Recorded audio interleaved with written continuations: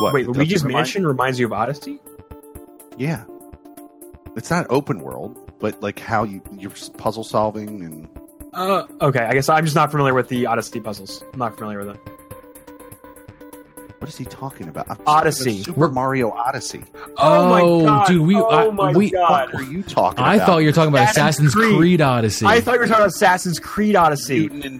And I'm just here like, oh my! And I'm like, how is? Yeah, I know it's my face. It's got to be Assassin's Creed Odyssey. Well, I mean,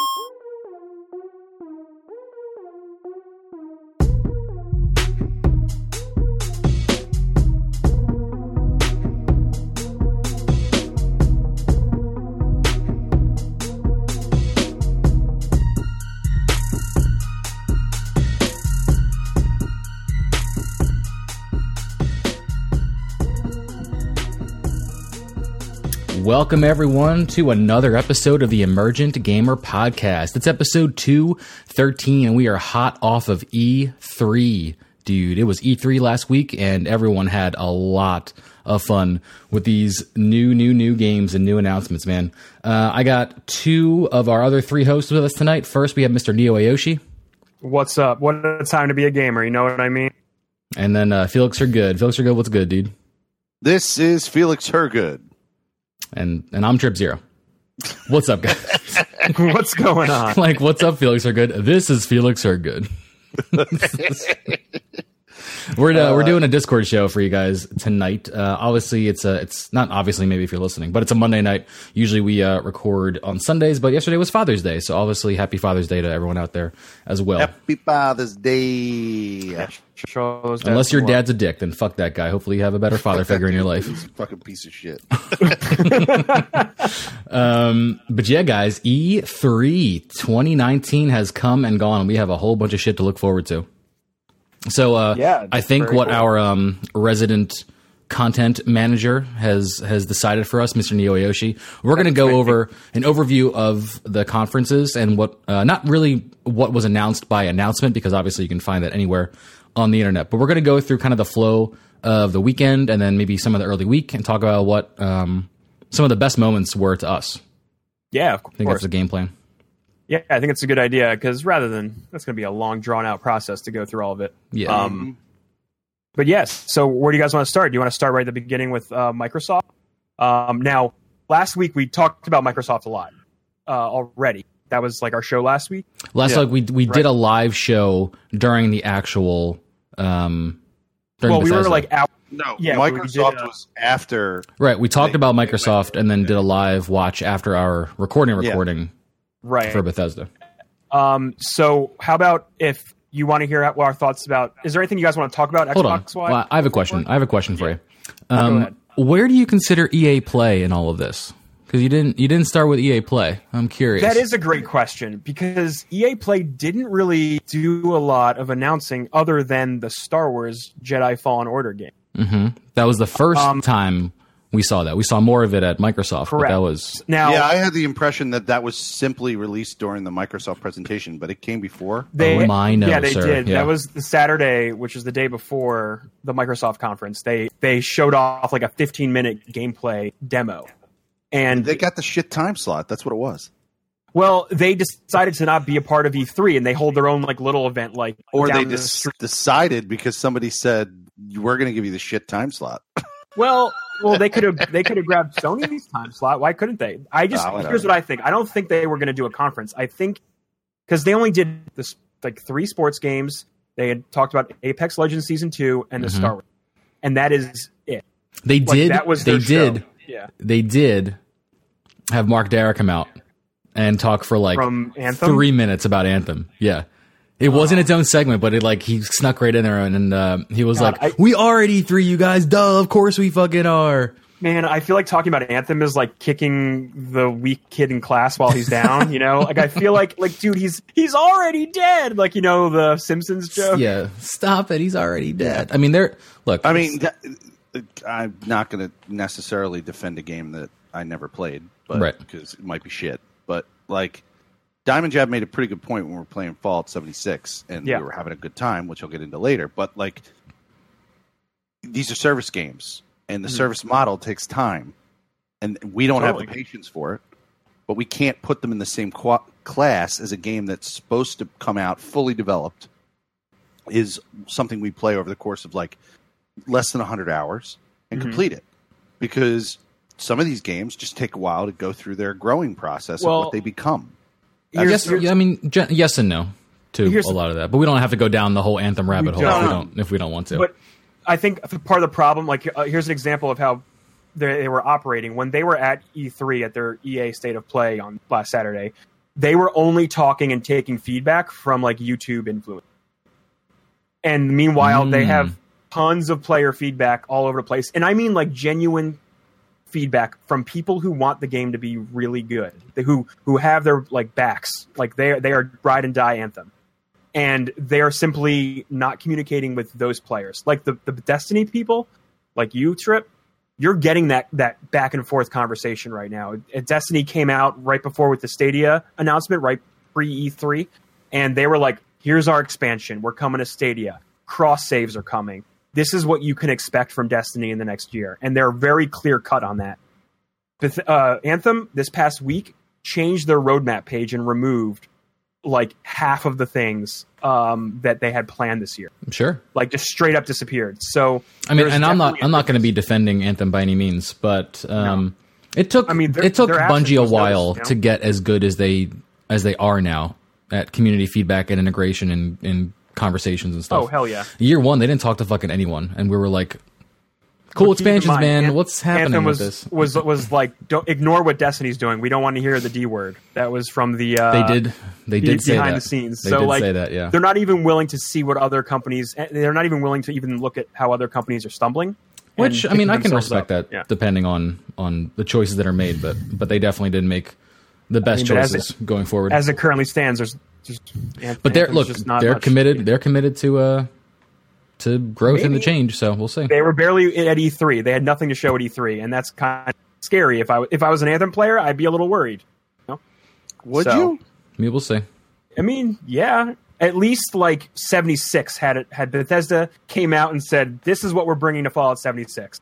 And I'm like, they had to though, because 76 dropped the ball harder than Anthem ever did, even though it may not seem like that at this exact point in time. I don't know, man. Anthem they're both pretty bad. They're both Anthem bad. has a playable core game. Anthem has playable multiplayer. Anthem just has a content drought and no clear direction for the future. But the game is playable. It didn't need to be overhauled in a lot of ways. I totally kind of disagree. I'm playing it. Okay, that's you're playing it now. That's fine. But we're talking historically. They had very different growing paths.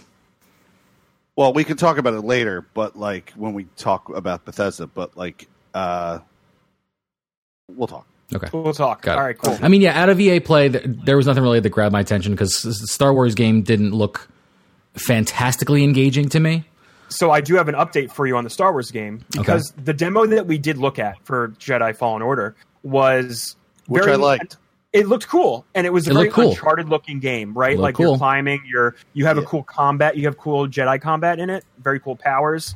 They showed a cool move of you, like a stormtrooper firing a bolt, and then you force pull into your hand, and then you held him at his bolt as you slowed it down. You did like the Kylo Ren power, where he freezes a laser bolt in midair, which is cool. It's a very cool skill.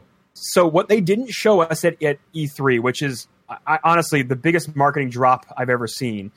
Apparently there are multiple planets you can visit. You have a ship which you can use to travel between them. It's going to be a very Metroidvania style game, as you'll earn powers and upgrade yourself. I know. And then you'll take these powers to other planets and unlock different areas. And if you're listening at home, I threw my hands up in mock frustration. He threw his hands up and he's just like, what? It's because my problem with this, and not even that it's a problem, it's just my lack of interest, especially being such a pretty big Star Wars fan in general, right? My lack of interest in this game was kind of surprising to me.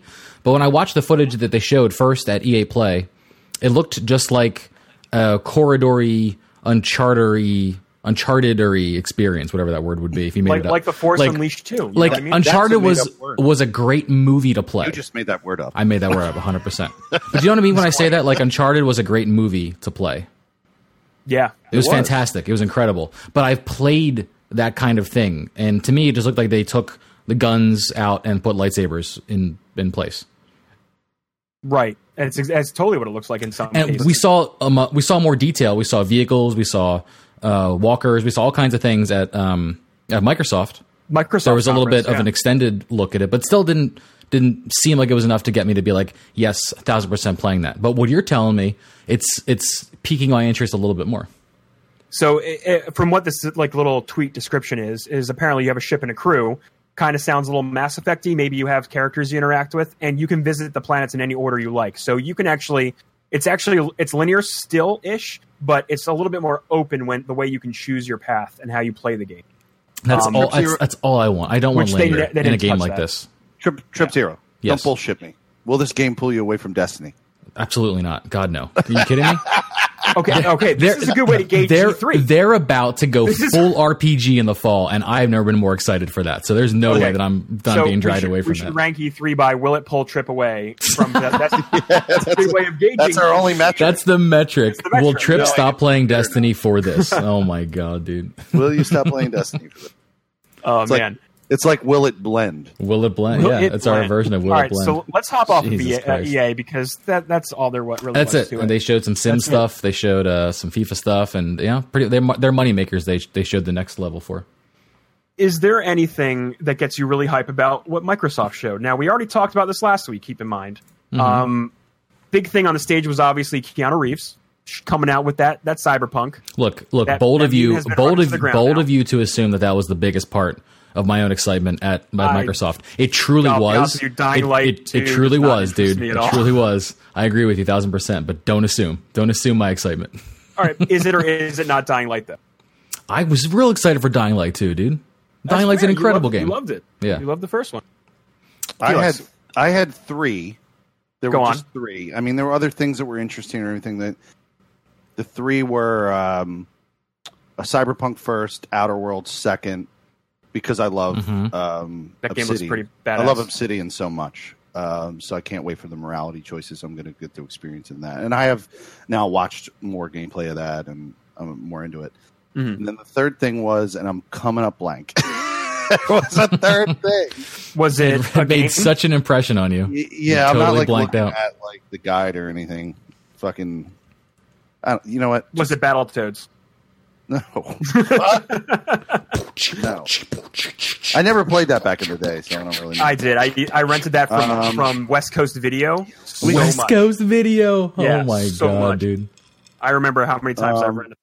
Well, countless times. Well, ultimately, I guess you could say that the third thing was Game Pass. Game Pass, yes. That was a big win at the Microsoft conference, I want to say, only because I can now play Microsoft or Xbox games now because I've never had an Xbox One, and that's a pretty big move.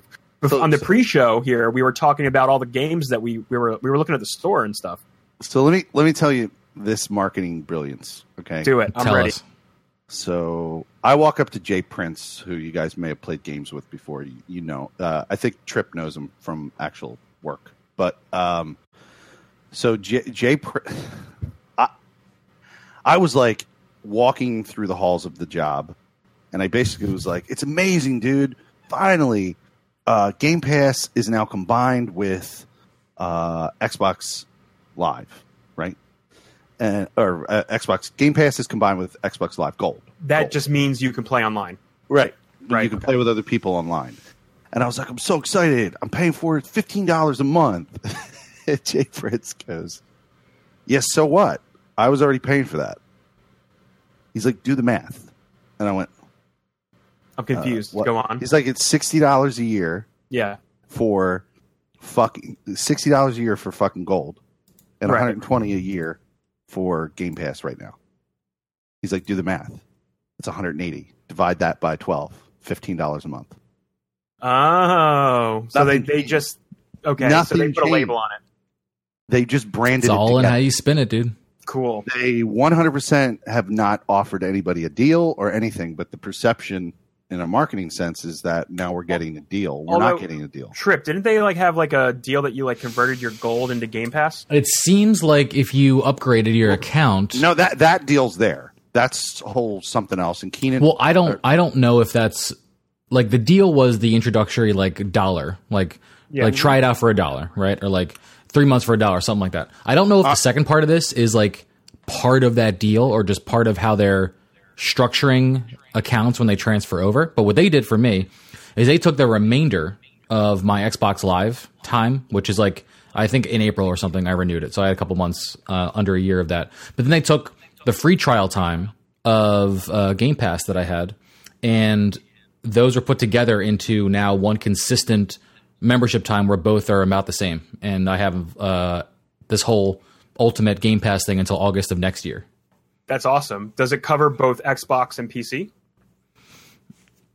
So I think the answer to that is yes. I haven't looked at it myself, but I have friends that are part of the Xbox Insider program, and they have confirmed that it does. Ultimate apparently does include all of that. Because I do have an install on other Xbox button now. On a lot of my my Windows Store has that. I can install to a device, but I don't have an Xbox, so I can't try it out essentially. So, but dude, Game Pass pretty cool. It's the move, man. Everything is going to be a service. Give me my game service. If they get day one games, man, that's great. That is and my only issue is I do consoles on Sony and Xbox, and Sony needs to now come out with their $15 a month. Well, until they do, it sounds like you're going to be an Xbox player for a while. Fuck yeah! I mean, they have the hardware lead, so they're not threatened to make any big moves like this. Fuck them. They're not threatened to do a lot. That's all they're doing. I'm sad about it. I can't believe the fucking titles that are in this fucking Game Pass. Look, in the conference as well, they announced Scarlet, right? So I think when these new consoles come out, I think we're going to see, will Microsoft pull ahead with the new consoles? They have a chance to catch up again. They have a chance to make up lost ground. I think that would light a fire under Sony's ass, and that's the only way to do it at this point. Because they got a bunch of home runs coming out in the next year, and they weren't even at E3.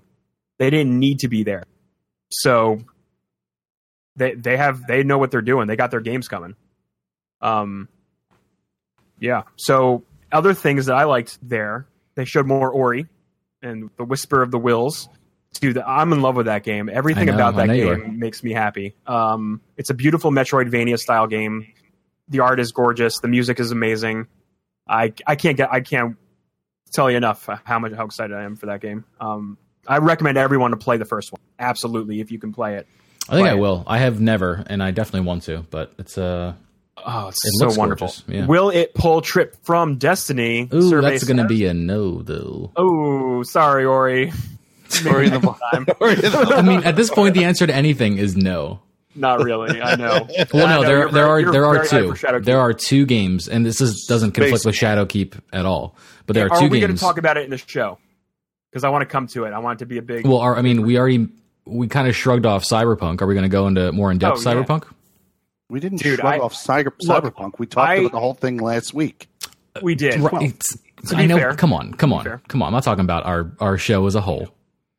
I meant this episode. All we mentioned was Keanu Reeves was introduced as a character. That trailer, which was awesome. Like I everything I see from that game, and like I follow it on Twitter. They're putting out all this artwork. I'm like, everything about this game screams style, and it screams depth. You know. Here's the thing. Does it to other people? To you, it does because you played The Witcher 3, correct? Yeah, but keep in mind this is based off of a D&D campaign that was written. Right. It's a whole. Yeah. This is what I'm getting at. I'm getting at the point that you and I played maybe a ton of games that are role playing. Yeah, and then the game was based on a tabletop role playing game. Yep. The Witcher is heavily like in game mechanics that you have to figure out, but their marketing for this fucking thing is stylized and action based, which is going to be fucking confusing when people get by that game. I think the only comparison I can make to it for The Witcher is I like the developer's style and how good Witcher was as a game. But don't you think that's like where it ends? Heavy in mechanics that turn a shit ton of people off? Probably. It is. Yeah. It is most definitely going to be like Deus Ex cranked up to like 20. I think, and that is a mechanic game. What's up, Trip? Have you guys watched the gameplay that they released a year ago? I did twice. Because they were very, very transparent about how the game plays, how in depth the systems are and how the game plays, but none of it looked like it would ever turn someone off who plays maybe primarily action games and then is like, "Oh, this world looks cool. I think I'm gonna hop over into this." Yeah, Felix, there was a 45-minute demo last year that they released It was the demo from E3 that they released. It was the behind closed door demo. The one where he goes to the dock? Yeah. Yes. Yeah, I saw that. What I'm most excited for is we're going to get another demo. There's already another demo that's playable, again, behind closed doors this year. We're going to get that after PAX. Right. That's when they said they're going to show after PAX, after Gamescom, end of August, roughly. We're gonna get that probably the same way, just dropped on YouTube with someone guiding narrating it and narrating like they did last year. I'm gonna watch the fuck out of that 17 times. Those, I know. I like seeing the way they explain what's going on the HUD and the screen, and it's really good to be like, hey, this is not just a point and click shooter. Like you're just not just going to shoot things. You have stats to worry about. You have, choices to make with your augments, and it's going to be like I have an issue to play Deus Ex right now, but honestly, this game is making me like, go, no, you don't want to waste your cyberpunk future dystopia. Yeah, save it all up to blow it on Cyberpunk. And honestly, go ahead. I want to go back to your point, Felix. I don't think a game like this, like you're not playing World of Warcraft in this game, right? Like you're playing an RPG for sure. You're playing a game that's got heavy roots in tabletop, but so many games have heavy roots in tabletops, and developers don't want to turn an audience off to their game. So I don't think they're going to it's going to be such a harsh wake up call if someone just maybe watched the CGI trailer at E3, picks it up and goes, oh my God, there's too many things to worry about. I'm never going to play this game. No, I'm going back to specifically a member of this show, Lock and Key, not being able to get past the fucking Bloody Baron every time he considered playing The Witcher 3. He's done this numerous times. Right? But here's the thing, dude. a game is something more than the sum of its parts. Yeah. I can't get past 30 minutes of Fallout 4. Right. I can play Skyrim fucking endlessly. Yeah. I can play Fallout 3 endlessly. You compare 3 and 4, there's literally about no difference, right? There's worlds difference, man. Okay, sure. But if you're talking about the things that would get someone to play the game or not play the game, they're the same. Roughly. Okay. We can agree on that point, right? You love morality choices in games. Don't talk about me. Don't talk about me. Yes. Don't talk about me. We're talking in broad general strokes right here. Okay, broad general. All I'm saying is that, look, a game could hook someone because of the music, because of the background, because of the people, the art, right? Any of these things. I mean, as far as what we saw at E3, we didn't see much, and I honestly don't feel like I need to see any more at this point. I liked everything I've seen at this point, and I've listened to people talk about it. People have mentioned that the cities feel more alive, unlike GTA, where it's almost like Skyrim, where you have people have schedules, they have purpose in the world. They're not just random NPCs. They're talking about the amount of detail that has been crafted into this city. I mean, it's seeming like it's going to be the most Westworld game experience that we have so far, in terms of an immersive do whatever you want kind of world. Westworld, or that other sci-fi show on Netflix that I keep forgetting the name of. Altered Carbon, that one. I got you, boo. It's on my brain. It's the Westworld concept of live in a world that's incredibly realistic with an altered carbon skin. That's what this game is going to be. Yeah. I live and breathe cyberpunk now, guys. Just plug me in the Matrix. That's how I'm feeling. Yeah, I can't wait to play it.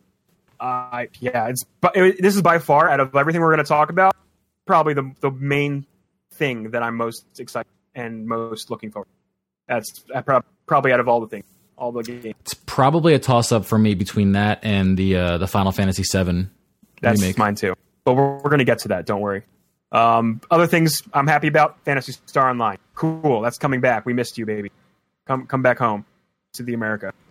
Other than that, I wrote down 12 minutes was a pro because we all responded pretty positively. It looks good. I don't know how much it's going to cost. For that, probably looks like a $20 game. Yeah, if it's a $20 or what if it was $12, like $1 a minute? One person is making it. Well, how about something even better than that? It just shows up in Game Pass and I play it. That's the dream now. That's the dream. That's all right, let's move on from Microsoft because we've already talked about Microsoft. We did, a lot. Yeah. All right, so let's talk about Ubisoft next. So Ubisoft.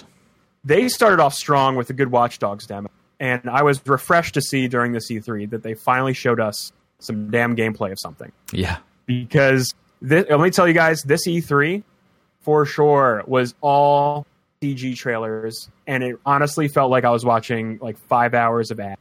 And it was like that is YouTube not why the I show. like E3 Yeah, and that's not why I like these conferences. I like when they give these deep dives in games, like we saw with Watch Dogs. They introduced their mechanic. They're like, this is how you're going to play the new Watch Dogs, and they showed Granny Assassin. And for people that don't know, I think we should talk about it for a second because it's super, super cool. Watch Dogs it's always a franchise that kind of sells itself on the fact that you can interact with so much of the environment in the guise of being like a hacker, someone who has access to this whole like invisible system that connects everything in the near future. But in this game, in Watch Dogs 3, which takes place in London, you're going to be able to apparently control any NPC. Have they made that promise? Fully any NPC? Or at least like a vast majority of them, not like the bad guy probably, but honestly don't know where the limit is here. It looks like the Saints Row of Watch Dogs games. But it seems like you'll be recruiting people, yes, that you can play. They're jumping the shark, or you're going to jump the shark. I mean, the concept is wild. Well, I'm very excited for it. I'm excited for a realistic London as well, dude, because like I'm really enamored with how well they did the Bay Area and San Francisco from 2. Like that shit was really on point and like just fun to exist in. Hey, I think you played more of that than me. You got pretty far in the game, didn't you? I don't know, man. I get sidetracked pretty easily, especially when I like the area. So I just end up driving around. You know, the furthest I got was crafting your first drone. Okay, then I 1,000% got farther than you. Yes, I still have it. I look at it. It's up there. I look at it from time to time. I'm like, oh, there's the drone I made, bud. Wow, when am I getting to that? Like 20 years from now. All right, so that was honestly for me the highlight of Ubisoft's entire conference. I mean, are we worried at all? Sorry to cut you off, but are we? The entire conference was trash. Are we worried at all though about them watchdogging themselves with their own trailer? Because they've done this before. They've shown an insane, complex, beautiful looking trailer, and then they shipped a game that's like, oh, I guess this is kind of what they showed. I don't know. The only ambitious thing in the trailer, guys.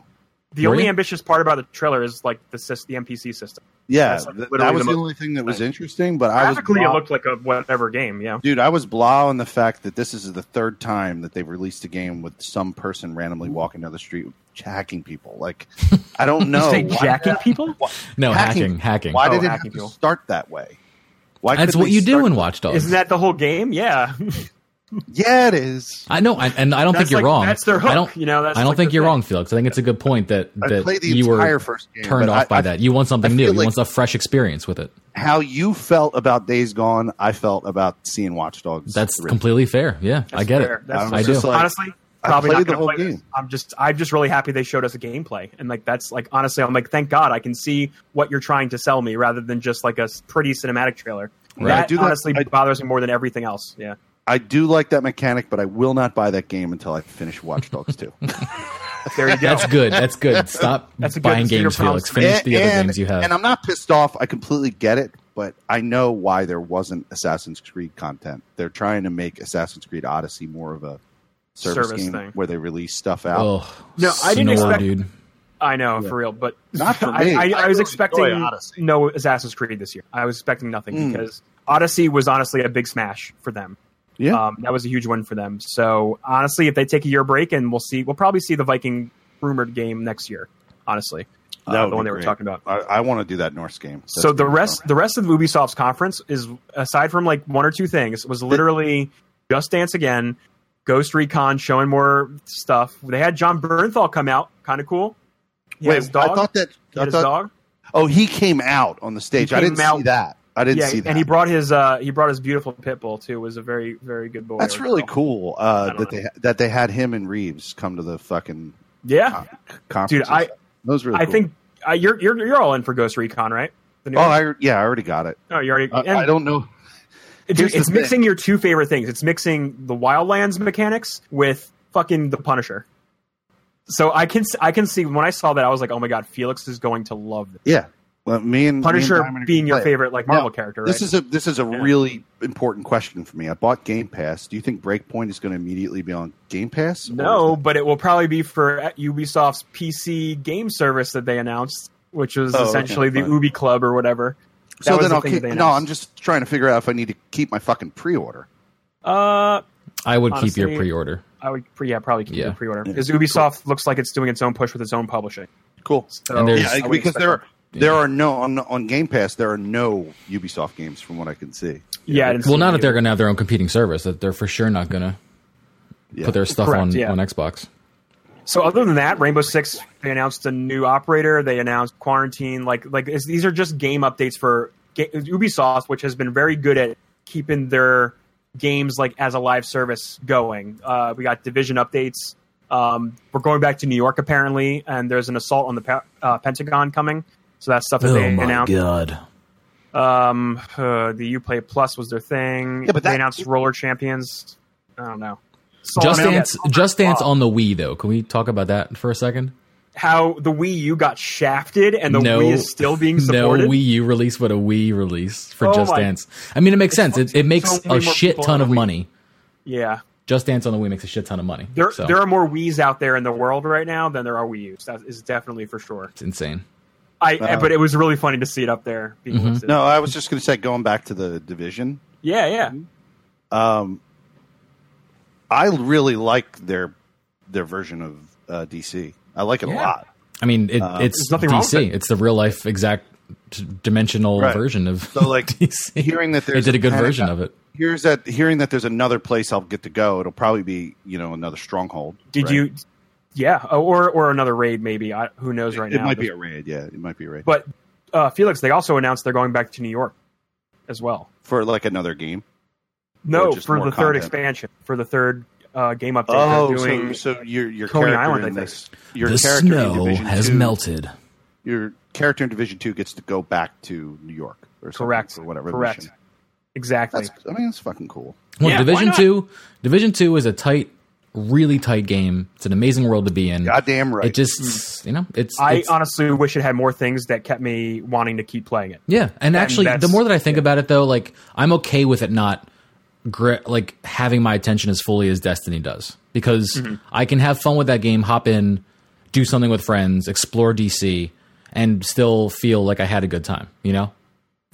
Look, you can hop in by yourself. I've fucking done it. Oh, totally. It's a very, very solo friendly game, which is amazing for exploration. Yeah, play for a couple of hours, just fucking get some. Look, I'm going to say this right now, and this will be my first hot take for tonight, but I'm going to say it. Division has a loot problem. A loot problem? It has a loot problem, yes. Now, without going too rabbit holey with this. Oh, that's you're talking about end game shit that I'm not too. Is it pretty much? Yeah. Okay, maybe we'll talk about this in a different. This could be another episode. I would have to write out all my thoughts on this. Okay, elaborate. But in a nutshell, one sentence. Elevator. Okay. Yep. Elevator pitch. Sure. Thank you. The problem with the loot is that gear score in the end doesn't matter when they're making you rely on the perks that you're finding. So no loot is important, but all loot at the same time is important. And it's not making anything stand out like you get with your Destinies and your Diablos, if that makes sense. Because each gun you recognize in Destiny, right? You know what you're getting with this gun. But right now, all assault rifles are the same, but they're not really the same. There's nothing really that stands out, and the min-maxing isn't really... It's not there yet, I want to say, with the way they've changed the loot around. You think there's a disparity between the score that you're chasing and then the perks that you need? Correct. So, even if I was, what's the 500 cap? So if I was 480, but my perks are so good that changing a one piece of gear is going to mess my whole build up. And I need to make sure I carry over whatever build. And then the build is more important than the gear score in general. Gear score doesn't matter if you're firing on all cylinders. Well, does it matter to where you're going? Regional? I would say.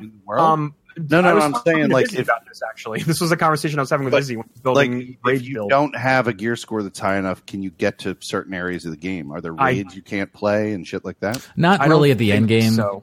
You know how it is in Destiny where you need to have that score in order to get. But your gear score doesn't matter if your gear isn't perked up. If you're not fully using your gear's perks, then you're useless. It's the gear score doesn't matter.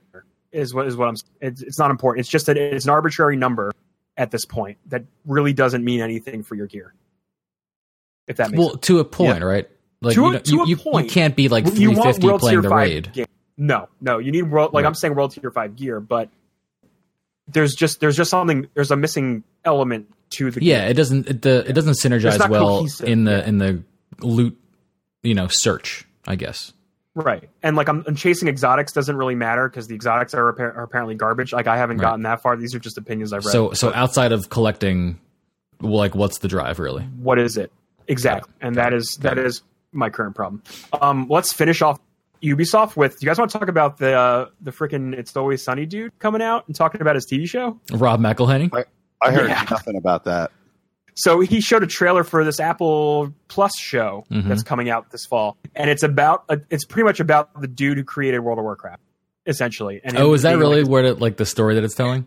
He's this guy who created this big MMO, and it's like the most popular game on the planet, but he's like fully self-absorbed in the way that only Mac could be self-absorbed. Yeah. And because I watched the trailer, I didn't know if it was like referencing anything. You know what it's called? Specific.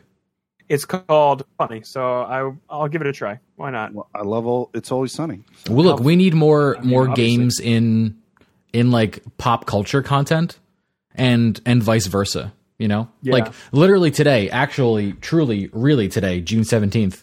I shared this with the guys on our Discord, and I retweeted it as well.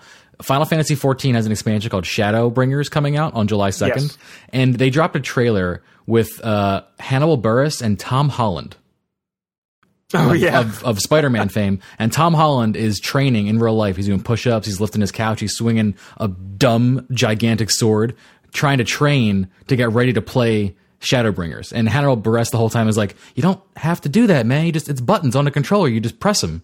And you can play the game. And it was a really, really well done commercial. It was like exciting to see because it kind of brought games into the mainstream. I'm shocked that they got both those actors to be in the Final Fantasy 14 commercial. Like, right. We keep saying that, Neo. We keep saying we're shocked that Bernthal came out. We're shocked that Reeves came out. It's not shocking for Is this Ghost the Recon. first? That doesn't shock me. But is this the first year that E3 had A-list celebrities walking out on stage? It's not the first year that it's happened, but it's definitely becoming more visible and more. Yeah, it's more accepted for sure, especially with like, Death Stranding. I almost forgot one of the weirdest games of our time coming out soon. Yeah, that's Death Stranding. How dare you? I know I was going to offend Neo with that, but Death Stranding is really, really pushing the envelope the farthest by having like a full cast of recognizable people doing motion and face capture and then voicing themselves, essentially acting in a video game. So I think we're going to see more of this even at a faster clip as we go into the future. I think it was shocking that those two actors were they were promoting Final Fantasy XIV, which is an MMO it's a niche genre of millions of people. I know. But it's not mainstream like Madden or your Call of Duty. In an already nerdy like hobby that are video games, MMOs are like the nerdiest of the nerdy hobby that you could play. Oh, for sure. I was watching the Square Enix presentation halfway through. We're going to talk about that next. Don't worry. Yeah, I know. We get to Shadowbringers, and I turn to Mrs. Felix and I go, I'd fucking never play this game. You're like Miyoshi and Tripper are so excited about it. I was applauding for you guys, but I was just not. Love Final Fantasy XIV. And honestly, Square and Nintendo, like if you were a JRPG fan at Bethesda, you were the real winner. I'm going to put that out there right now. JRPG people, you guys were like, fuck yes. Bring it all to me. Put it on my Switch. I mean, the whole E3 as a whole, JRPG fans really, really won out. Oh, yeah. They seem to win. We saw that Dragon Quest XI Switch trailer like 4 times. I mean, if we're jumping ahead, we got a Final Fantasy VIII finally ported to the Switch. So the world exploded. Do you remember, like, I think, was it last year when we did our E3 show? And they were like, every Final Fantasy is coming to Switch. And they went like 7, 9, 10, 12. And I'm like, what the hell is wrong with 8, you guys? I have a feeling it was a copyright issue or like a licensing issue with fucking Eyes on Me. I have a feeling. Yeah, I mean, I don't know. Do you think so? No, I don't think that. Someone was floating that in our Discord, I think, months ago, this was a show. This was no, not a show. This was an artist who sang the theme song for Final Fantasy VIII, and it was she was like a Japanese pop star, like real famous. It is actually, it's weird, because I bought the soundtrack. Actually, I bought the soundtrack years ago. Like, when I first played this game, I was like, maybe 11 or 12 or something. I had my parents help me import a hard copy of the soundtrack, the 4-disc soundtrack. Trip. We were the same. We were the same child when we were little. Probably, because I was asking my mom to order me this. The Final Fantasy VII. They were action figures, but they don't move their legs. These are like the classic Play Asia like action figures. Yeah, I made my mom call the ones that were off the the original character designs. Correct, exactly, the original art designs. Yes, I had my mom call Japan, whatever this retailer there was, to get them shipped here. This is before the internet, right? Before you could order things online. That was fucking expensive. I did order mine on the internet, but thanks, it was hard. I love you. But the soundtrack on the final disc has a copy of what you could consider the theme song of Final Fantasy VIII, Eyes on Me. Performed by, of course, the artist who sang it. I'm going to find her name in a second, so I don't sound like a dickhead. I'm going to guess. I'm going to guess right now. Right, Ayumi Hamazaki. Ada Wong. Nope, it's not. That's wrong. Ada Wong is not the name. It's not Ayumi Hamasaki. Isn't Ada Wong a character from in Resident Evil? I know. It's Faye Wong. Faye Wong. Faye Wong is the artist. But anyway, you were close. You got a super. Wong, but that's common. Super recently, we were talking about this in Discord, and someone says, "Oh yeah, no, you can't get this song. It's not part of the soundtrack." And I'm like, "What? Yes, it is. I literally imported the soundtrack from Japan. I pulled a card like, "Yo, I fucking got it from Japan, guys. I got the fucking thing. I know, duh." And he's like, "I bought it on iTunes, and it truly doesn't have the track." And I'm like, "You're full of shit." So I went to iTunes. iTunes, and that track is missing. Not only is her recording of the song missing, the final track of the game. iTunes or Apple Music? iTunes. Okay. The final track of the game. Like as you're watching the ending cutscene, usually ending Final Fantasy cutscenes are like 15 to 30 minutes long, right? You're just watching the end of the movie, essentially. They play the whole backing track on the soundtrack, but it was cut about 2 minutes short because there's a moment in the final compilation where they reprise her song. And obviously I didn't buy the soundtrack again, so I couldn't confirm my theory, but my theory is that those couple minutes are actually her song being cut out of the ending theme.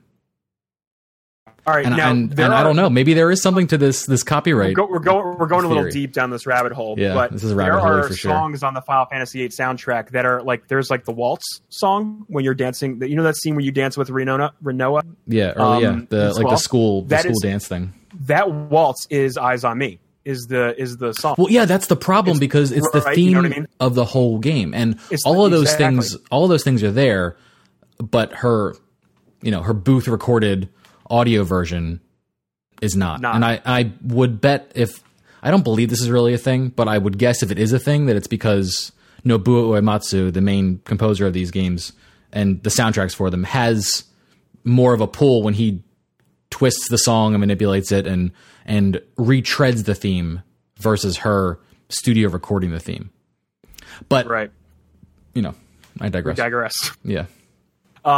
So yeah, Final Fantasy VIII getting its love. Fine. I actually really enjoy it. It's a great game. So Square Enix started with a bang. I say, and I guess Trip said, Final Fantasy VII. They did exactly what I needed to see for this game, Final Fantasy VII.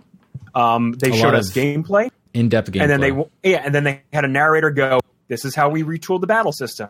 This is how we're modernizing it. This is how we're making it enjoyable for old and new fans." And I was just like, "Yeah, it made me want to buy it." It looks beautiful. It looks beautiful. Thank you. It looks. Trip, you have Trip or Felix? You have thoughts? Yeah, I'm going to buy it. You're going to play a Final Fantasy game. I was going to say that's all that we need to hear from Felix. If he's on board, he's on board. Yeah, I'm going to buy it. The game mechanics looked really cool. You flip between characters as you're playing, and it's like halfway between turn-based and active time, like active battling. Right. It didn't look turn-based. It still was action, but the other character plays while you don't think you're like mashing the buttons to do all those like auto attack, sword attacks. I think you're literally just watching them attack, and you're choosing spells between between those attacks. You're building your gauge up so you can use your special moves. Is essentially what it looks like how it ran, right? Yeah. So a few things. It looks beautiful. Obviously, they showed a trailer with Tifa. They showed off her character model for the first time. That was awesome. I honestly like just watching these characters interact in this setting specifically is flooding me with so much nostalgia. I think my brain is going to explode because it's crazy, man. It's crazy to see it modernized.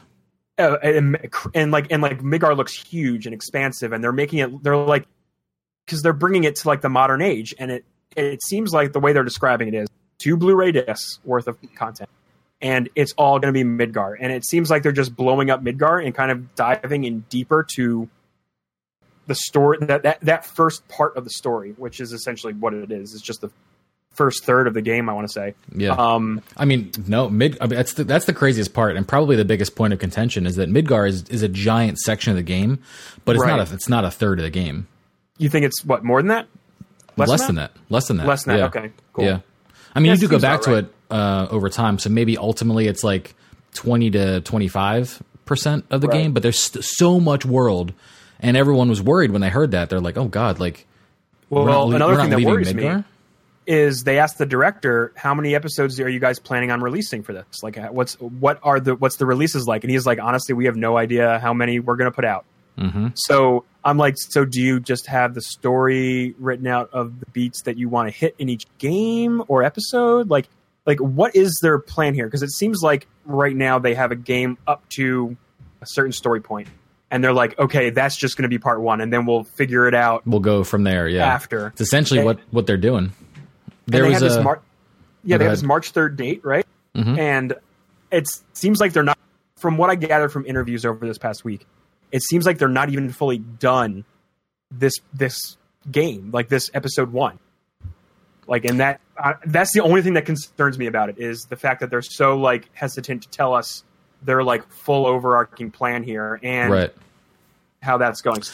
They're hesitant because it doesn't exist. I mean, they're really going game by game here, which could be worrisome. But there was a really good article on Kotaku by Jason Schreier, our favorite investigative journalist here. He got some hands-on time with it, and some of the things that he said that stood out to me were the fact that he said it feels like you're playing Final Fantasy VII, but with all of the gaps filled in. Like, not that we would even know there were gaps, but he says compared to like this game, the original is almost like an outline. Yeah. Like, you have moments inside of the remake where characters have so much dialogue and so much nuance together that, like, you kind of inferred some of these things from the very limited kind of, stoic dialogue that we had, translated from Japanese, back in the day.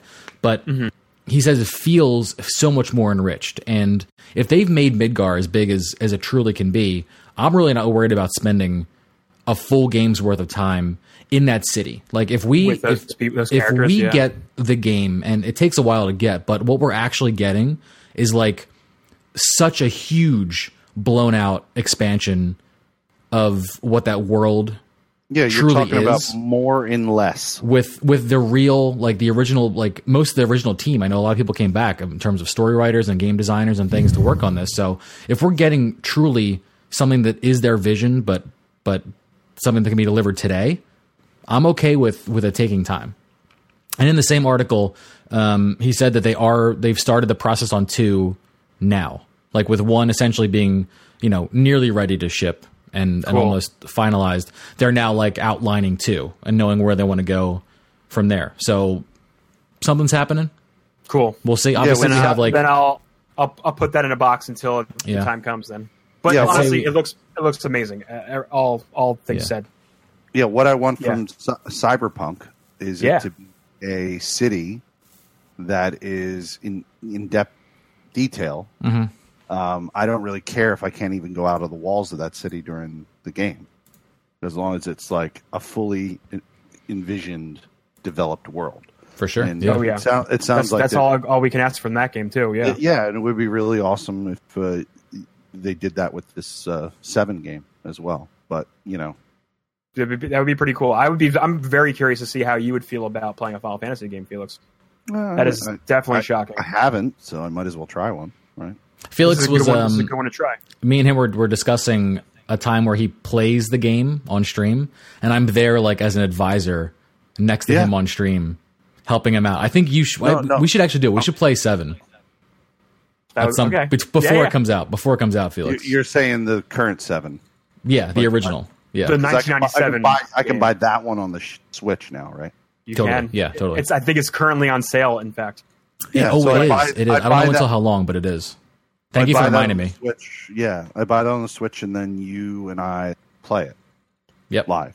I'm like a walking, living, breathing strategy guy for that game, so you'll be in good ways. It'll be the first time in actual. I'm worried about Felix in this case because it is definitely old. It's old. It is old game is old. Yeah, I don't know how I feel about that, but I need a comparison point, maybe. Well, that's the thing. I mean, do you save that one and do you play a different Final Fantasy? Do you like? I don't know. When I was suggesting, I feel like you'd appreciate it so much more playing the original. But Trip, when I was suggesting that to you, I was not. I hate the fuck out of 10. No, when I was suggesting it to Trip, I was suggesting it based on a game that I have on the Super Nintendo Classic, which was 3. You said, right? Yes, 6 officially in the timeline, but it's labeled as 3 in America. Yeah. So that was the game that I turned on for 5 minutes, and I was like, it would be cool, I think, if he and I, or all 3 of us, sat on my stream and like just fucked around with that game for a couple hours. Yeah.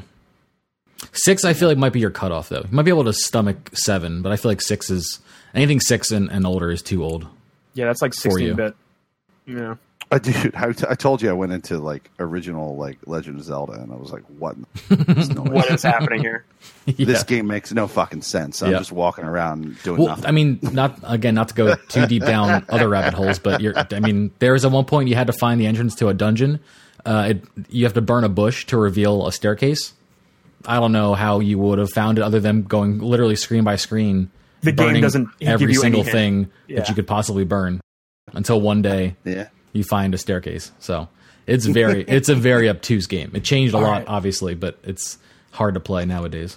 All right, I'm going to breeze through a lot of this conference here, but Trip, would you like to say any words about Dying Light 2? No, I'm excited for it. It's probably going to be a lot of fun. More zombies, more parkour. Is that Square Enix? It's published by Square Enix, yeah. Is it really? It's, I want to say Techland.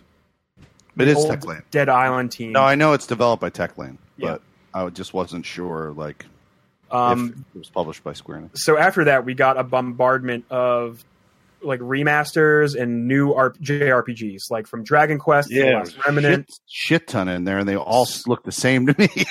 I know, right? They're all a bunch of I'm so racist to those video games. You're just anti-anime. We get it. All right, so let's just cap off Square Enix. That's not true. I know. I'm just messing, man. It's just nonsensical. They're silly people. I know. It's also dramatic, and all the characters are very serious, and it's all very flashy. You know what I mean? It's like, it's a lot post World War II Japanese culture is so hilarious. Like, oh my god. Oh my god, they suffered tragedy and then just got a sense of humor about it. Like it's the best thing. Laughter is the best medicine. Speaking of laughter. The last thing that happened was Crystal Dynamics came out, and they showed off their Marvel Avengers game. Speaking of laughter, I was wondering where you were going with this. I know, it was a really bad transition, but I worked with it. It's pretty solid, honestly. Did you hate it, Neil?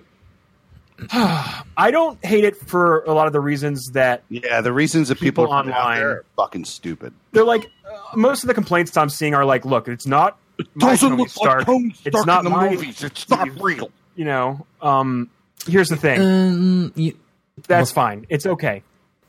I know. There's one part of that criticism that I do kind of agree with, is that for them not using the likenesses, they've leaned very hard into the likenesses. That's what's off-putting a little bit when I watch the trailer. Oh, you're saying they leaned in their spin on it? You're kind of like, it's almost like they wanted to stay recognizable enough to like say, hey guys, you remember the MCU? And then but they didn't go all the way. You're talking they didn't about go all the way. Yeah. In their development, they made the costumes look similar. Yeah, and just like the characters' faces and stuff. Like they're like almost there, but it's like eerie because they didn't quite do it because they're doing their own thing. Yeah.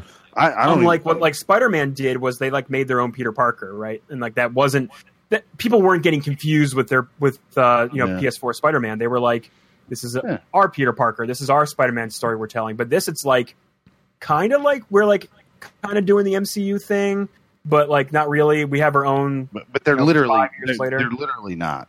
They're like, not, but it's not helping them by not making the distinguishing factor larger. You know.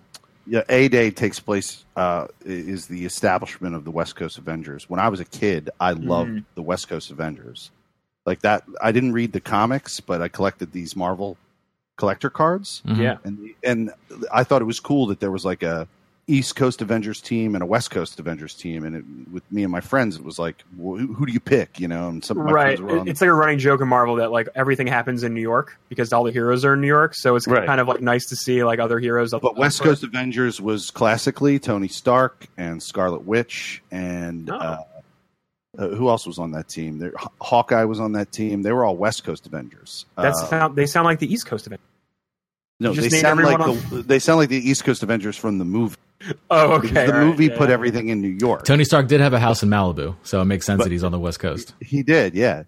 But like, so when they said all that, I was like, "Whoa, this is comic canon." But yeah, they kind of looked like the ones from the movie. So it's So like they and like what they showed us was like a CG trailer, which honestly I don't think did it any justice.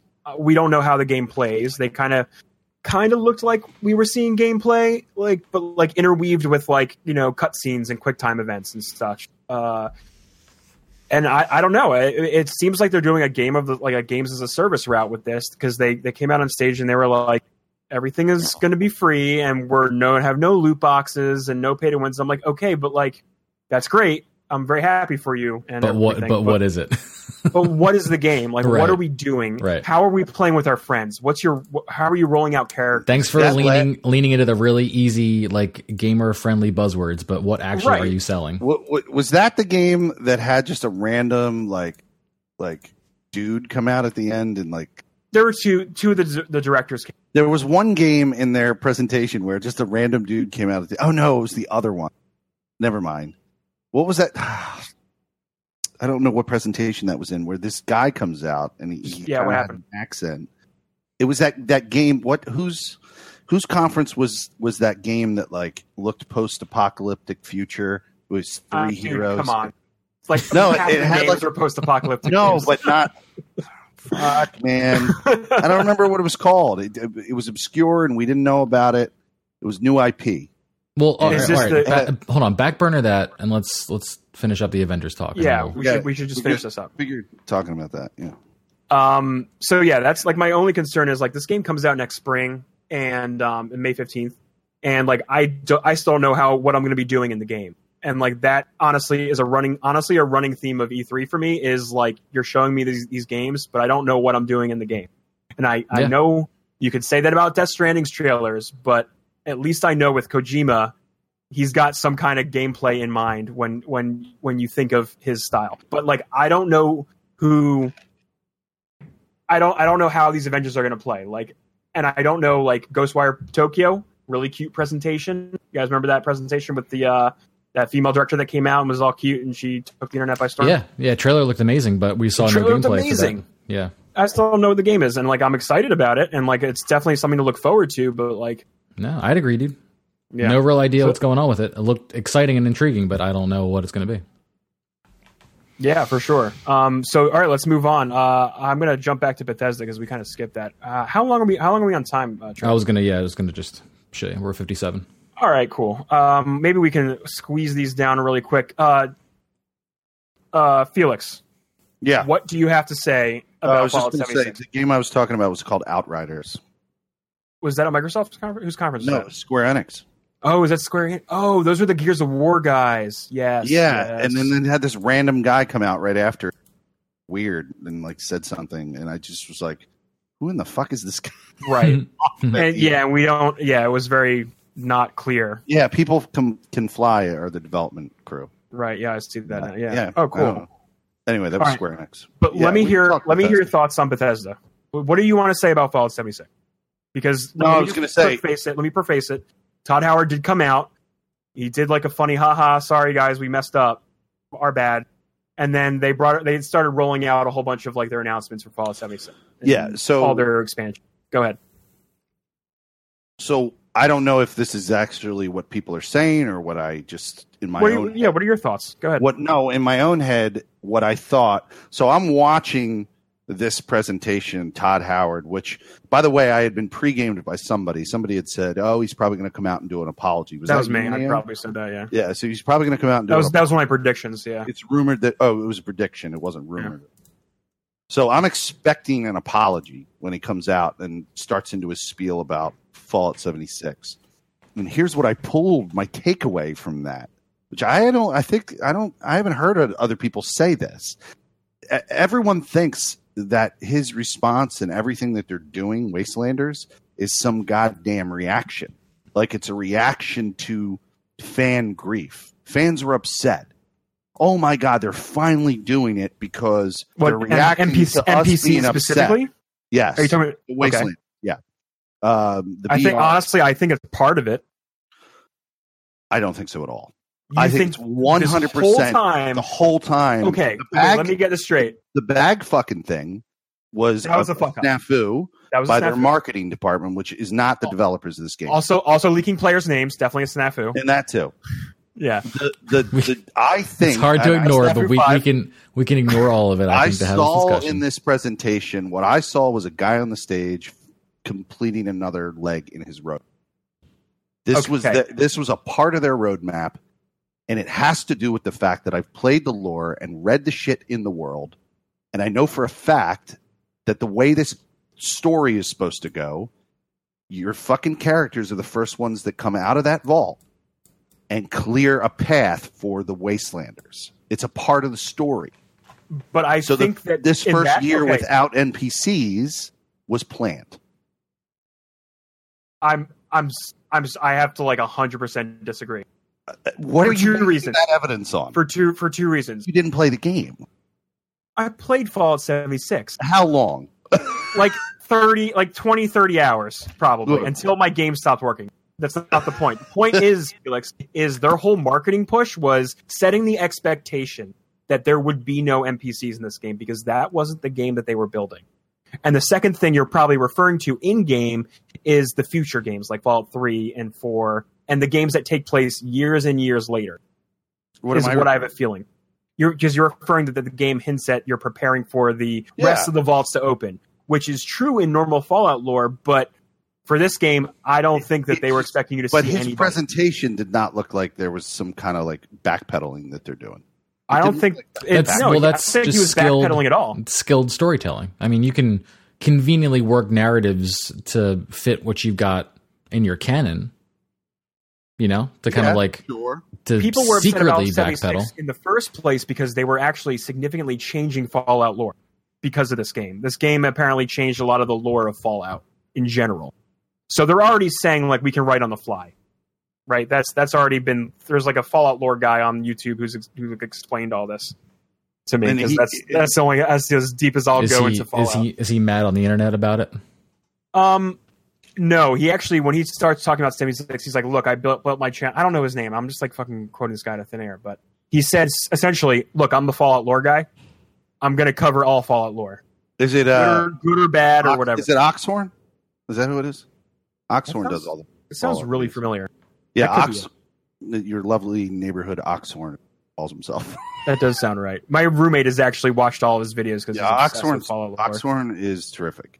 And he wouldn't even touch 76, and I felt bad for him. Your roommate or Oxhorn? My roommate. No, my roommate. Oxhorn played the fuck out of it. But that's the thing. I think, look, they can pivot on the fly during development at any point, and I think they did. That's what I think they did here. I think they were like, look, we need to make this a better Fallout game.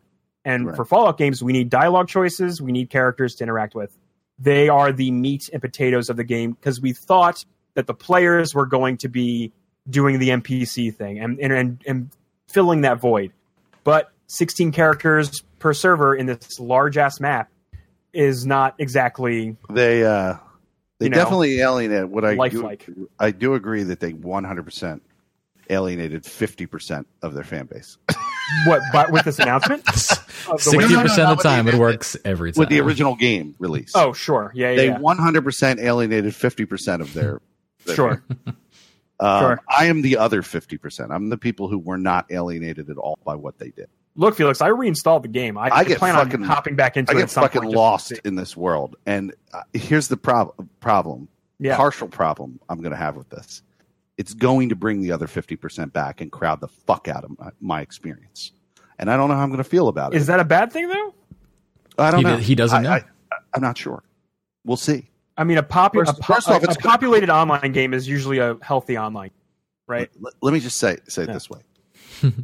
I love the comfort of the solace that I get from the emptiness of that fucking game. That's not the game you bought, Felix. You bought an online multiplayer game.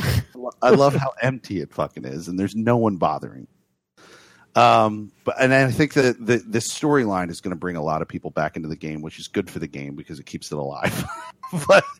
but I think it's going to bring fucking assholes. Lots of assholes back into the world. Yeah, and I'm a little reticent about that. You know what I mean? Like, I'm fine if we're all cool. Here's two good things, by the way. All right, we should wrap up 76 though. This is it. I played BR. I played the BR. How was it? I think it's pretty fun. I think there need to be more random monsters in there. That would be cool. Like, I didn't experience any random monsters. I played for 5 things. One thing they have to do is you need to be able to level the special points. You know how you can get special points in the adventure world? Yes. Trollbeard pointed out to me before I played it that he has to, if he wants to play PvP only, if you're a person who bought a Fallout game strictly for the BR, which is weird to me, but you would have to spend hours in the adventure part of it in order to play the BR to gain to be able to apply perk cards. You need special points. I started a character at 0 and went into the BR, and I was getting like level 3 in the random packs. I was getting level 3 perk cards. I couldn't apply them because I had no special on my character. So the game forces you to play a shit ton of adventure hours. Oh, got it. Yeah. Before you can really benefit from enjoying BR. That's a really good point. That's dumb. That's fucking dumb. And I agree with Trollbeard. They should fucking change that. You should be able to rank the special and just be PvP. Just be PvP. Kind of like how Destiny gives you that option. Yeah. Second thing is they did create something really good for the assholes. The assholes have an outlet now. It's called survival mode. It's literally when you look in the game, there's try hard mode. There's 3 sections, and the survival mode is a waste of time for me. I went in there, and a guy sat on a quest and killed me over and over again. He was level 130. One shot at me every time I walked near it. I was like, "Oh wow. no!" The shithead trolls of the world found their place. So there they are. All right. Well, I think that's going to be a good place for people to like have that outlet. So if you want that experience, there you go. But they're both in beta. The BR and the Survivor, both in beta. So, like, who knows? Well, I'm glad they're at least giving that a shot. Yeah, it's just. Yeah, and yes, I know 76 had a beta, but you know what I mean. Yeah. All right, so after this, Bethesda went through a whole bunch of like mobile games, like Elder Scrolls Blades is coming to Switch. Cool. Ghostwire Tokyo, that was the cute announcement from Tango Gameworks. Awesome, man! That looks so cool. The concept is very, very cool. Yes, Shinji Mikami of Resident Evil fame. This is his studio, and it seemed like, from what I got from everybody, is he's doing like a passing of the torch, because this woman who came out on stage and won over the hearts and minds of all gamers everywhere. She was fucking hilarious. She was great. But apparently she's been like his like right hand lady like for all these years, and now she's coming out, and she's got a game to show us all. So that's cool. Looks really cool. Okay, more Elder Scrolls Online stuff. I bet you're really happy about that. You said you're already playing it. Yeah, that shit is so far ahead where I am. Oh, you're just not even there in the game yet. There's no reason for me to play any of that stuff. Like, it's going to come out great. Well, hey, it'll be there for when you're ready for it. Yeah, right. They brought Commander Keen back to life and then murdered it in front of my eyes. They literally resurrected Commander Keen, you guys. The classic id game from the 90s. Is it a murdering? Is it a murdering? It is a massacre. They massacred my boy. Just because it's for a mobile device? Is that the only reason why they massacred it? What if it's the most entertaining mobile device you'll ever play? It looks like a card-collecting, free-to-play, loot-box-hell microtransaction game. You're doing a lot of assuming there, my friend. Does. Are you still playing Blades? Hell no. then that's exactly the feeling I get from when I see this. And now attach blades to something that. All I'm saying is we don't know, dude. You can't judge it till it's out. Keep that optimism. I mean, come on, we know. We know exactly what a mobile game means when it comes to these. We don't know anything, dude. There are fantastic mobile games out there. I wish I could roll my eyes harder than I can right now. So, all right, we saw Wolfenstein Youngblood. Looks baller as hell. It looks so good. I love their sneaking suits. I'm getting some mad Metal Gear vibes from those suits. It's a sweet-looking co-op game. You're playing it. You're going to be playing it, right, Felix? Yeah. Well, after I finish the Borderlands games, I'm going to go through Wolfenstein. Very cool. It looks good. That's all I got to say about it. We saw Deathloop, which is a cool. It looks like a combination of that Prey game mode that they released last year. You remember this? It was the roguelike Prey mode where you died and then started over, and then you kept. Do you remember this? It was an expansion for Prey. I don't remember this. I only ever really played the main story. Main story, yeah, I did too. Which is fantastic. I mean, Prey is incredible. Yeah. Well, they had this game mode that was real quick. It's like you would play these levels progression, and then if you died, it would rewind you, so you can make different choices. Like it would start you. Got it. That's cool. So this looks same company making this. It looks like a PvPvE game, player versus environment, with a twist, like a time twist, where you can rewind time or cheat time essentially. Pretty stylish trailer. Very CG. Nice. The font choice that they made for Deathloop was the same as Death Proof, which is that, you think that's on purpose? I don't know if it was the same, but it was very similar. It definitely evoked creepy. It evoked to the those what do they call them? The the style of film. Noir Grindhouse. Thank you. Grindhouse films. Yes. Death Proof was a part of a movie called Grindhouse. Yes, that celebrated Grindhouse filmography. Yeah. So they were leaning on that. Oh yeah. So two other big things from the conference was Orion. They showed off their version of streaming tech, which is supposed to make streaming even better. So all the companies are doing it now, not just Google, and Microsoft actually as well. They had an announcement for that too. Doom Eternal looks cool. More Doom. Looks like more badass Doom, and I'm currently playing it right now, and it's nice. Yeah, it made me realize that the rage mechanics come from that game. A lot of it does. The Rage 2 game, they lifted the mechanics from Doom, copy paste, put it right in the Rage. I mean, it's shooting tech, which is what Avalanche was using. So yeah, it makes total sense. That's how you make a game feel good, Yep. All right, so let's finish off with Nintendo. How's that sound, guys? Oh, sounds amazing, dude, because Nintendo was so good. Nintendo brought it home for me. They really saved saved E3, this. dude. They sent it. They full send. What do you want to start with? Do you want to start with the big boy, or do you want to start the build up? There's in terms of people that are Nintendo fans, I think there are two very big announcements, and depending on how much you care about this first franchise, you may not be too excited, but I'm going to drop it anyway. Animal Crossing New Horizons is officially in existence. We've not coming out forever for any word about this at all. And Nintendo has been really cheekily using Animal Crossing figures in their tweets and things, referencing Animal Crossing, and everyone's like, "You dickheads, what is going on?" And so they finally showed us a little trailer of the game. It's not coming out until 2020. I think it's March of 2020 or something. Yeah, it's March 2020. It does exist, and it will be here. But it looks good. It looks great. Looks fantastic. We saw gameplay, and it looked amazing. We saw true gameplay. The other massive announcement is they showed a trailer for what was revealed to be a Breath of the Wild sequel. They're already developing. Mm-hmm. That is insane to me. Holy shit, dude! This soon after they released the last one. You know why the movie is so good? Because they could keep milking this IP because it's already so good, and for some reason it stays more fresh than other games that are adding content onto their other games, and that's the thing to do. Just DLC, send content, just keep it going, and they're already iterating on making this even better, which I just appreciate the hell out of. They're doing a Majora's Mask, honestly. It's looked really dark, yeah, for sure. Well, not just that.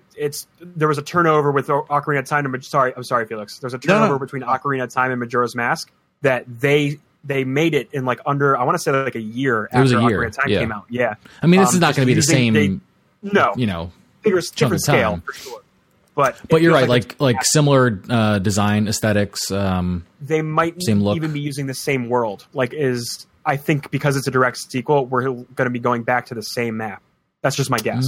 I would hope we don't, but for them to announce it this soon, maybe we'll do a deep dive and we'll discuss stuff about it because I'm excited about it. Yeah, Felix, go ahead. I couldn't read this article because I haven't finished Red Dead Redemption 2 yet. Right, but the article's title was "Developers of Breath of the Wild sequel." Apparently heavily influenced during the development of the Breath of the Wild sequel by Red Dead Redemption 2. That's what it's. Oh my god, dude! And then I started putting fucking Legend of Zelda and Red Dead Redemption 2. How is this? What is this going to turn into? They're going to make game of all time. Tasks even more tedious. Is what they're going to do. First person. You get it first person. Another thing in this trailer that I like to see was they showed Zelda. She had a swanky new haircut. And for some reason, since, spoiler alert for Breath of the Wild, should have played it because it's an amazing game, she comes back at the end of Breath of the Wild 1. Spoil. And for some reason, my first place I went to was, oh my god, are they going to do co-op? Are you going to be able to either play as Zelda or Link? Or are they going to make both characters playable? Again, we'll probably deep dive into this. I feel they're going to be both playable. I don't think it's going to be co-op, but they definitely leaned on or hinted at both being either you choose who you're playing, or there are sections based on the story where you're one or the other, or a switchable character on the fly in real time. That could be a mechanic too. Yeah, for sure. Puzzle solving mechanic. Either way, hell yes, I'm in. I'm very, very excited about it.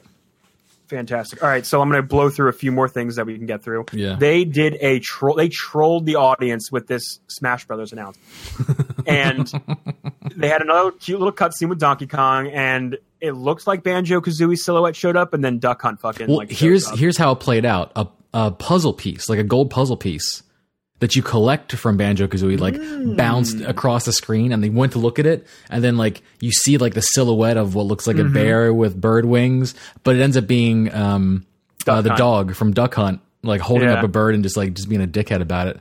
But then Banjo and Kazooie truly show up, and they are in Smash right now. That's awesome. I mean, he's a character that definitely belongs to Smash Brothers. Yeah, but even bigger is just the fact that Rare had to play ball essentially to get this to happen, which is Microsoft. It's a Microsoft-owned company. Yeah, and already now there are rumors of full ports of the games onto the Switch. People are Master Phil Spencer, I think, tweeted so excited for this or some shit about Banjo-Kazooie on Phil Spencer. What a fucking G, dude! Yeah, I read such a dude. I read a rumor this week that Microsoft was trying to float Master Chief Collection on the fucking PlayStation. That's insane. I haven't read that. I haven't read that rumor this week. I mean, I don't even fucking know. That sounds way out there. That sounds like damn. It was in an article that I was reading. I was like, well, that would have been fucking weird if that would have happened. Let's see. We saw more Link's Awakening. They had more Link's Awakening playthrough. So I'm so excited for that, for the remake on the Switch. Yeah, I'm ready. I'm ready for that too. I'm definitely in. Luigi's Mansion. We got a new Luigi's Mansion coming out. With Gooigi. That's actually one of the Nintendo games I'm excited about. Oh yeah, which one? Which one? Yeah, Luigi's Mansion 3. Oh, nice.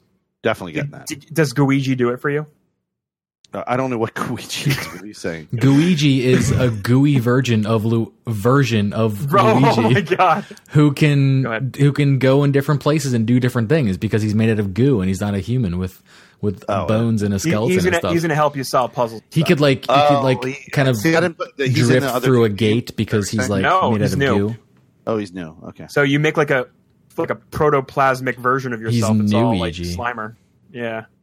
So that's cool. I mean, I loved it I played it on 3DS. It's the only version I played. I don't even know what consoles the previous ones came out on.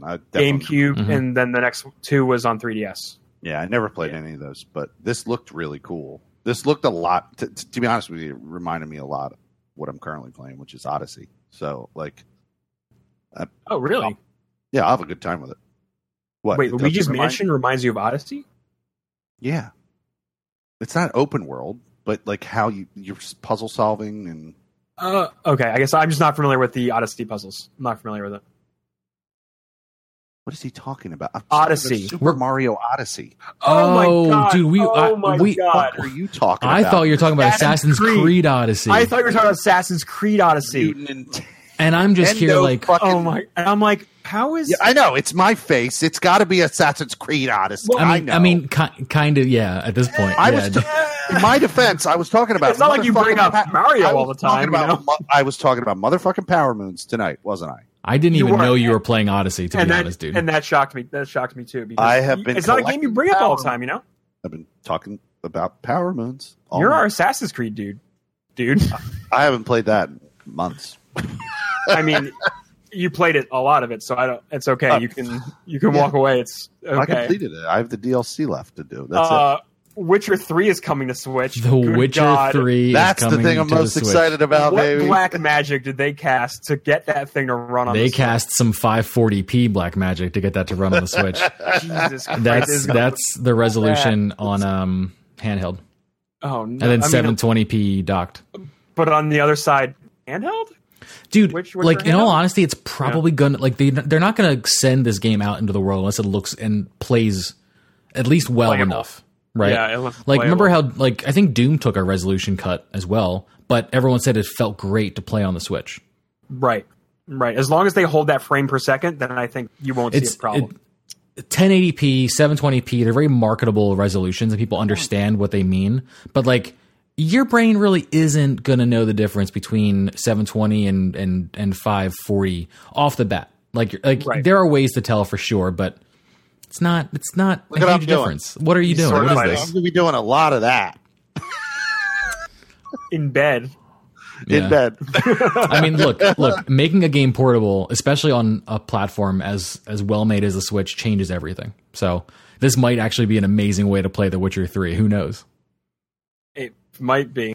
I don't... Sure. Look. We don't have to go down the road. Of course, the best way is probably on a computer with a 2080 Ti and some shit. I'm trying not to like do that whole thing. But like, look, the whole thing about the Switch is you can take it with you. You can take it anywhere, and then put it on your TV. So like that feature alone is just that's pretty great. Changes the game, dude. Pretty great. So Nintendo announced a whole bunch of stuff like Panzer Dragoon is coming back. Mm-hmm. Cadence of Hyrule, Crypt of the Necrodancer sequel. That's already out. Pretty cool. People are playing that. It's out. Yeah. I just got the first one for $4, so I'm totally gonna play that first. Nice. It was $4 on Switch, so I'm gonna play that and see how that goes. Soundtrack though, recommend it. Yeah, I was watching King Ithalian play it, and it's amazing. It sounds so good. Slaps real hard. Do you guys want to talk about Pokemon? Is now Trip? I mean, is this going to pull you from Destiny 2? Where's it going to do? I'll play it. Yeah, I'll be playing it a little bit for sure. That's a winner, guys. We found him. We got him. We found it. It's the third. It's the third one. Cool. So a few details have come out, and it looks really great. I'm not gonna lie, like I'm like excited to play. Looks fantastic, dude. Pokemon on a Switch and my TV. Like, are you kidding me? I can put it on my TV and I take it with me. Hell yeah, man. Apparently, though, not all the Pokemon, because of the fidelity that they're working with, this being the first console game that Game Freak is making, not all Pokemon are going to be there at launch. Now, this only matters to the people who like using the Pokemon Bank, but you won't have access to your full national, as they call it, the nerds call it, the national Dex. Yeah. National Pokedex. So that's unfortunate for them, but honestly, I just want to play some Pokemon on Switch. So yeah, it's a non-factor to me at all, and I really don't know the impact probably. And to look at all the different facets of it, like I don't. There's like 1,000 Pokemon that they've created, right? Well, I mean, I know, like you know, you can't have all of them in the game, and I guess that's upsetting. Right. I just can't empathize with being upset about it. It's a new game. Don't you want the new Pokemon to experience and fully just old ones will live be in here, that world? New ones will be here. I don't know, dude. So that's fine. Felix, you gonna try a Pokemon game? No. No, this doesn't speak to you, huh? Nah. I was just curious. I just wanted to gauge you. I wanted to gauge you. That's all. To be fair, it doesn't look that different. Like, it looks slightly different-ish, but very similar to Sun and Moon. To a point, right? But they have, like... Here's my problem. It's not the game. I'm sure if I was held at gunpoint... It's not you, it's me, baby. I'd enjoy it. If I was held at gunpoint, I'd enjoy it. But, like, it's one of these things where this is IP with very specific character-based IP, like Mario, where you kind of need to know that and appreciate that. I don't know any of these new Pokemon. I know. They're introducing new Pokemon, fondness of previous Pokemon, all context to help you understand it. Oh. I mean... And I'm just like... Yes and no. There will be no characters that you are attached to, that no other characters from other games will be in this. They're all fresh. It's all a fresh story. They're very fresh, but it's very samey in gameplay, and like what you do in the game to get to the end is very samey. But like overall, like they have like different narratives that kind of weave through it. Really, when it comes down to it, it's like I just think of all the things that I'm doing, playing. You know, I'm just like I can't. And that's fine. It doesn't speak to you. That's totally cool. Yeah, I really just wanted to see how, because like you have a Switch now, so like I was like, oh, is Felix going to play this? I don't know. Yeah, and what I was really saying is that it doesn't look that different enough from what Pokemon has done to pull in a new player. It gets Pokemon fans really excited about it, but it's not going to revolutionize and sell itself to an entirely new kind of audience that wouldn't have jumped in earlier. If that makes sense. So you guys think it's going to bring in people who are never... No, I don't think it will. Oh, okay. I was going to say, I think the rise of Pokemon Go is going to probably bring people in. And by the fact that it's on the Switch, like that'll bring in new players. But the people that are playing are like you just said, Neo, Pokemon Go fans, people that are Pokemon fans in general. Sure. Like they're the ones that are going to dive in. No one who plays Call of Duty is excited about Cyberpunk and like only those kind of games. You know, they're not going to look at this and be like, "This is the Pokemon." None of the other ones got me excited, but now this is the one. It doesn't do anything that left of center, you know. I can see that. Can I talk about two games that were in another presentation that on the Switch? Yeah, then we're going to wrap up. So let's do it, Felix. Hit us up. Well, I downloaded the Messenger because of Devolver. Oh, cool. I have the Messenger, and I have yet to play it, but I loved Ninja Gaiden back in the day, and it's in the queue. It's in the queue. It looks just like... No, I'm probably going to be playing it on a couch co-op stream this week. Oh, actually. Cool. I downloaded Katana Zero, and I've literally said I'm not going to play that until I finish Final Fantasy 12. Yeah, a bunch Katana of Zero people being another... They were talking about that in the Emerging Gamer Discord, right? Yes, because it is a very cool indie, very cyberpunk stylish, like that whole... I'm not talking about the game cyberpunk. I'm talking about like the genre. The genre cyberpunk, yeah. It's very much that vein. Very cool side-scrolling with mechanics. I haven't played it yet, so I really can't say anything about it. But and coming out on the 20th, which is how many days from now? 3 days from now. My friend Pedro will be on my Switch. It's a good birthday present for yourself there. Yeah, my birthday is in 2 days. So. Hey, happy birthday, Felix. Happy birthday! Yeah. I got the. Aren't you impressed that I knew that? Yeah, I'm doing my birthday stream. My birthday stream is a Fallout 76 stream. Oh, Jesus. Oh, this makes special. It is special. I'm spending it with Diamond Jab. Oh, okay. Very special. I feel bad now. I've renewed Diamond Jab's interest in Fallout 76. So awesome. I've been talking positively about my experience, and he had a positive experience. Yeah, he's very, very excited about that. Yeah, well, we're going to be doing very happy to hear that. Any final thoughts on E3, you guys? No. How about you? Good year. Excited for some of my favorite games I've been watching to come out. Possibly even more excited about the future in general. I think so. I think this year left a lot of us. A lot has been left to the future. Mm-hmm. For me, we're in a weirdly transitional period for sure. Super weird transitional period. New consoles are on the horizon. Sony wasn't here. Their absence was definitely felt. I know. Sad about Sony, dude. Because they usually bring some real hot titles to show off. And we get that. and we miss them. But it definitely feels like a filler year in most cases. It feels like a lot of these companies are holding back their big guns for their console announcement next year. So we're going to wait and see till then, I guess. We'll see, yeah. Well, here we go. This is Neo Yoshi signing out. Follow me at Neo_Yoshi on Twitter and twitch.tv/NeoYoshi on Twitch. I'm going to be finishing up Doom 2016 this week. And then I'm probably going to be playing Monster Hunter World, weirdly enough, on PS4, and Final Fantasy 12. I'm also just trying to crush that. And it's been a lot of fun. All right. Throwing it to one of you guys. Trip? Let's do Felix, and then we'll just go. Intros, yeah. This is Felix Hergood. Felix Hergood, all one word, on both Mixer and Twitch. I do that live together. They're both together at the same time. So if you're in the chat, say hello. That's what this chat, the Emergent Gamer chat, is doing right now. It's just talking. Sure is. Two services talking at the same time. It's great.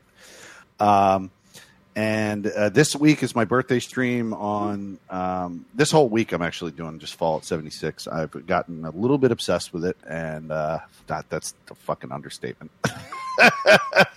And I'm still also, when I get tired of that, when that burns out a little bit, I'm going to go back to Elder Scrolls Online content. So I've just been going through that. And it's great.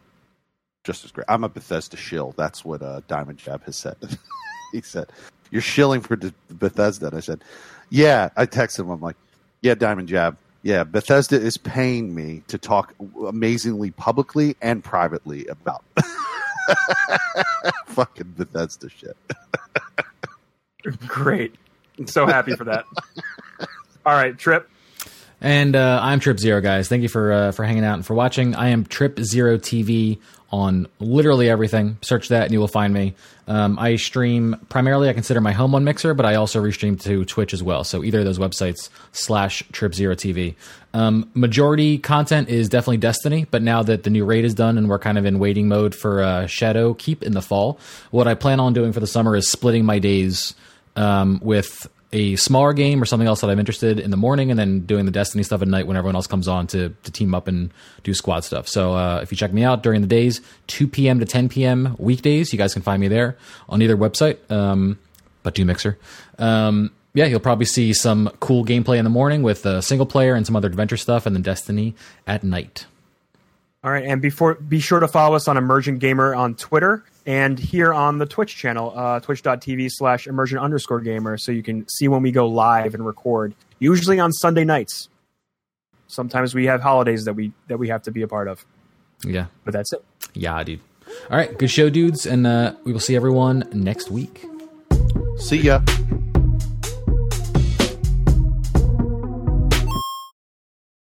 Desert Ranger says they have ruined Fallout. as if it was good at one point. That is pretty funny. He wrote that right before you started talking about it, going into the little deep dive you did. I saw it pop up on there. No, it's just, I think the statement is just written in an interesting way. It was like when it came out, it was they have ruined. Oh, like the decisions now have made it a terrible what game. They've done has ruined it. Like the decision to have Wastelanders come in, right? Which is the opposite of what everyone's saying. You know, like I don't know. Yeah, I'm so like Trip. I'm just a blank canvas of like not knowing what anyone's fucking talking about on either end. You know what I mean? Like I'm in this world, and it seems exactly like all the previous games with a bunch of improvements. Yeah, I said earlier, and I didn't want to go into it on the show, but I can never go and play a previous Fallout game ever again. They've put things in this game that I appreciate so much in improving my workflow in the game and like how the game plays. I can never play Fallout 4 ever again. So, like on the other side of that, like I understand because of the freedom that 76 is giving you, that suits your play style immensely. I'm sure, right? Because you can create things, you can go, oh, let me team up with Diamond and like do stuff. No, what I was going to say is Fallout players, they want the narrative, they want that choice of the world, they want the lore to be screaming at them as they play it. No, as I said in the show, I'm not disputing the 50% of the fans got alienated behind the shit. What I'm saying is, one of the things that I pointed this out to Diamond, and this is one of the things that brought him in to play with me last night. We played last night and had a ball. Most online multiplayer games have this thing where, and Destiny is guilty of this, but it's also a benefit because it encourages competitiveness among players. You know how you're always asking what gun you got, or what level you got to, what level are you at? What's your light now? In Division, it's what's your gear score now? What's your gear score now? All that shit. That is a competition, but at the same time, it's fun because you're doing it together, right? Yeah. Fallout 76, but what that can lead to is what I personally experienced on both the PlayStation and the Xbox. And I probably would experience it if I went to console and was playing with people. If I can't focus on that game and put my all into it, and you know this, Trip, because you play Destiny like fucking crazy for this reason. If you don't do it, you fall behind. If you don't stay with the Joneses, keeping up with the Joneses, sure, you will fall behind, and that will not be a discredit to you from your friends. They won't give a shit. They're playing the game. I fell behind in Destiny. But you will feel very far behind. I don't feel like I can ever catch up, is what you'll say to yourself. Right. Which is never correct in any game. But I think this is kind of tangenting off of your thought, but I won't be too long. But I feel like we make that problem for ourselves. Like we used to know a game like the back of our hand and be living in that world, and then when we fall off of that game, we don't feel like mentally investing to the same level, which is very different than just having the ability to play concurrently. Because all of these games, at least at this point in their development cycles, try as much as possible to make it easy to bring you back up there and getting you back into the action. But we do it to ourselves where we're like, there's no way that I could possibly. But what you're talking right there is the developer taking to task to make it so that the game plays in a way that people can do it. Like maybe they nerf a gun or something along those lines, or they nerf a leveling mechanic or whatever. What I've found with Fallout 76 is when you're playing with somebody else, you don't have to worry about falling behind, because what the game encourages is the guy who's higher level making things for other people, giving the lower level person the stuff. And that is fucking something that never existed in Fallout. Kyle came in for the first time. They have like free Fallout right now, and he's cheap as shit and doesn't have the fucking Fallout game. You like it so that higher level players can be like, here, take this gun. There's not this thing of like, there's no barrier. There's no barrier. One will be left behind because, well, maybe in a fucking end game shit. I'm not there yet, but like, I'm not letting anyone behind because I'm ahead of them. I'm basically going, Kyle, you just got here? Here, I have these materials, and I have this to give you, and I have this food, and I have all this shit. I already have crafting benches made. You don't have to find the plans. You can come over and just join me. I've never played a game that does that in co-op, where people rely on the people have been out there long. It's a very MMO kind of thing. Like you can do that. I think I actually don't know anything about World of Warcraft, but I know in Final Fantasy 11 or in 14, like someone could just give me, and they have over time. Friends that I play with have been like, "Here's 1,000,000 gil. I've got a shit ton of stuff. Here's money.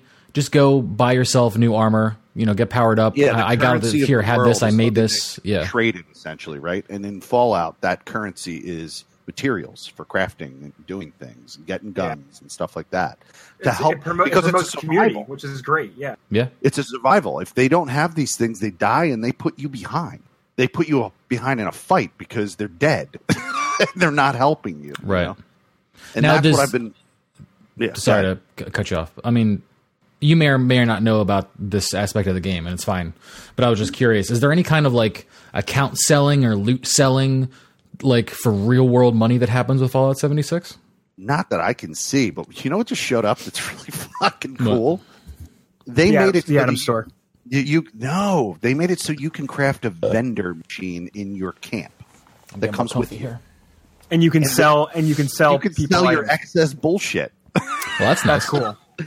So, and what's crazy is people are undercutting the fucking vendors in the game. No, they're undercutting the robot vendors. So I wanted to buy the plan to do the quest to get the stim pack. You know what a stim pack is, right? If you know what a stim pack, the instant health thing. Yeah. So I wanted to do the quest, and David Cable, who I play with all the time, he's from Scotland.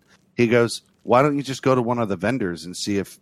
And I said, "What vendors? There's these green icons now all over the map." And he goes, "Those are player vendors." I was like, "Player vendors? What the fuck are you talking about?" Mm-hmm. He's like, "You can go to them."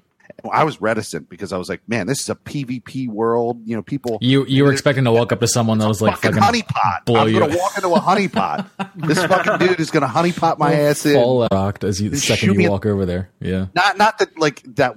You know, but anyway. So I was reticent, but then I said, "Okay, I'll go." Now I'm addicted to player vendors. I go to them first. They're better than the fucking robot vendors. Of course, man. Why would you give money to the game where it goes nowhere, where you can support the actual player economy?